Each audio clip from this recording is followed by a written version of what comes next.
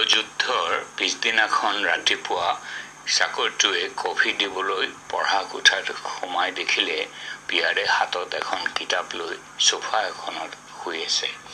হঠাতে পিয়াৰে চকু মেলি চালত চাকৰটোৱে ক'লে, আপুনি ঘৰত আছেনে নাই? আইদেৱে সুধিছিল। কি ক'ব পিয়াৰে ভাবি নপাওঁতেই হেলেন নিজে আহি কোঠাত সোমাল। হেলেনে আধুনিক ধৰণৰ নতুন পোছাক পিন্ধিছে, কিন্তু তাইৰ মুখত খং। হেলেনে দ্বন্দ্বযুদ্ধৰ কথা শুনিছিল আৰু সেই বিষয়ে ক'বলৈ আহিছে। চাকৰটো নোযোৱালৈকে তাই কোনোমতে সংযত হৈ থাকিল। পিয়াৰে ভয় ভয় গৈ চশমাৰ ভিতৰেদি তাইলৈ এবাৰ চাই কিতাপখন পঢ়িবলৈ ধৰিলে। হেলেনে থিয় হৈ তাৰ ফালে চাই থাকিল। চাকৰটো গুচি গ'লত তাই মাত লগালে, এইবোৰ আপুনি কি কৰিব ধৰিছে? পিয়াৰে ঘৈণীয়েকৰ ফালে চাই ক'লে, কি মই? এই দ্বন্দ্বযুদ্ধৰ অৰ্থ কি? ইয়াৰ দ্বাৰাই আপুনি কি প্ৰমাণ কৰিব খুজিছে? কওক। পিয়াৰে মুখ মেলিলে, কিন্তু একো ক'ব নোৱাৰিলে। যদি নামাতে তেন্তে ময়ে কওঁ। আপুনি যি শুনে তাকে বিশ্বাস কৰে। মানুহে কৈছে মই হেনো দলহবৰ প্ৰেমত পৰিছো, আৰু আপুনি তাকেই বিশ্বাস কৰিছে। এইটো কথা। দ্বন্দ্বযুদ্ধ কৰি আপুনি যে মূৰ্খ তাকেহে প্ৰমাণ কৰিছে।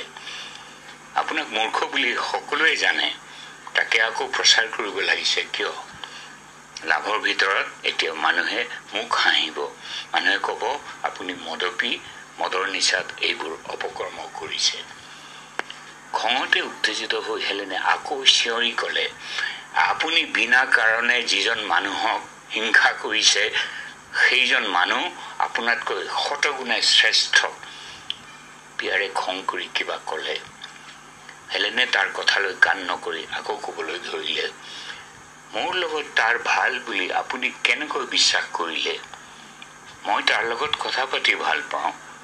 যদি এইটোৱে একমাত্ৰ কাৰণ হয় তেন্তে তাৰ কাৰণে আপুনিয়ে দায়ী। আপুনি যদি ভদ্ৰ বুদ্ধিমান হ'লহেঁতেন আপোনাৰ লগত কথা পাতি বেছি ভাল পালোহেঁতেন। পিয়াৰে খঙেৰে ক'লে, মোক কোনো কথা নকবা, মনে মনে থকা। কেলেই নকম? মোৰ অধিকাৰ আছে। 100 বাৰ কম, 1000 বাৰ কম। আপোনাৰ নিচিনা মানুহৰ লগত বিয়া হ'লে যিকোনো ছোৱালীয়েই অইন মতাৰ প্ৰেমত পৰিব। নপৰাটোহে আচৰিত হ'ব। তথাপি মই তেনে কাম কৰা নাই।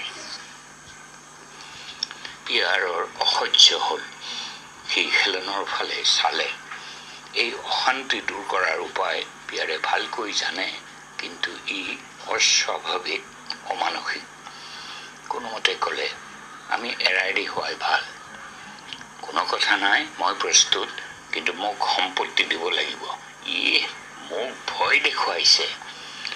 পিয়াৰ সোফাৰ পৰা জাক মাৰি থিয় হৈ ক'লে, মই তোমাক খুন কৰিম। এই বুলি কৈ মেজৰ পৰা শিল এডোখৰ লৈ হেলেনৰ ফালে এখোজ আগবাঢ়ি গ'ল। হেলেনে চিঞৰ মাৰি পিছুৱাই আহিল। পিয়াৰে শিলডোখৰ জোৰেৰে মাটিত পেলাই দি চিঞৰিলে, যোৱা।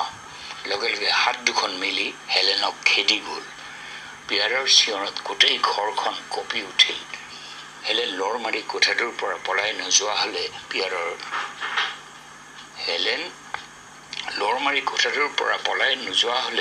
পিয়াৰে সেই মুহূৰ্তত কি যে কৰিলেহেঁতেন ভগৱানেহে জানে। এসপ্তাহ পাছত মুঠ সম্পত্তিৰ আধাতকৈ বেছি আয় হোৱা জমিদাৰী এখণ্ড ঘৈণীয়েকৰ নামে লিখি দি পিয়াৰ অকলে পিটাৰ্ছবাৰ্গলৈ গ'ল।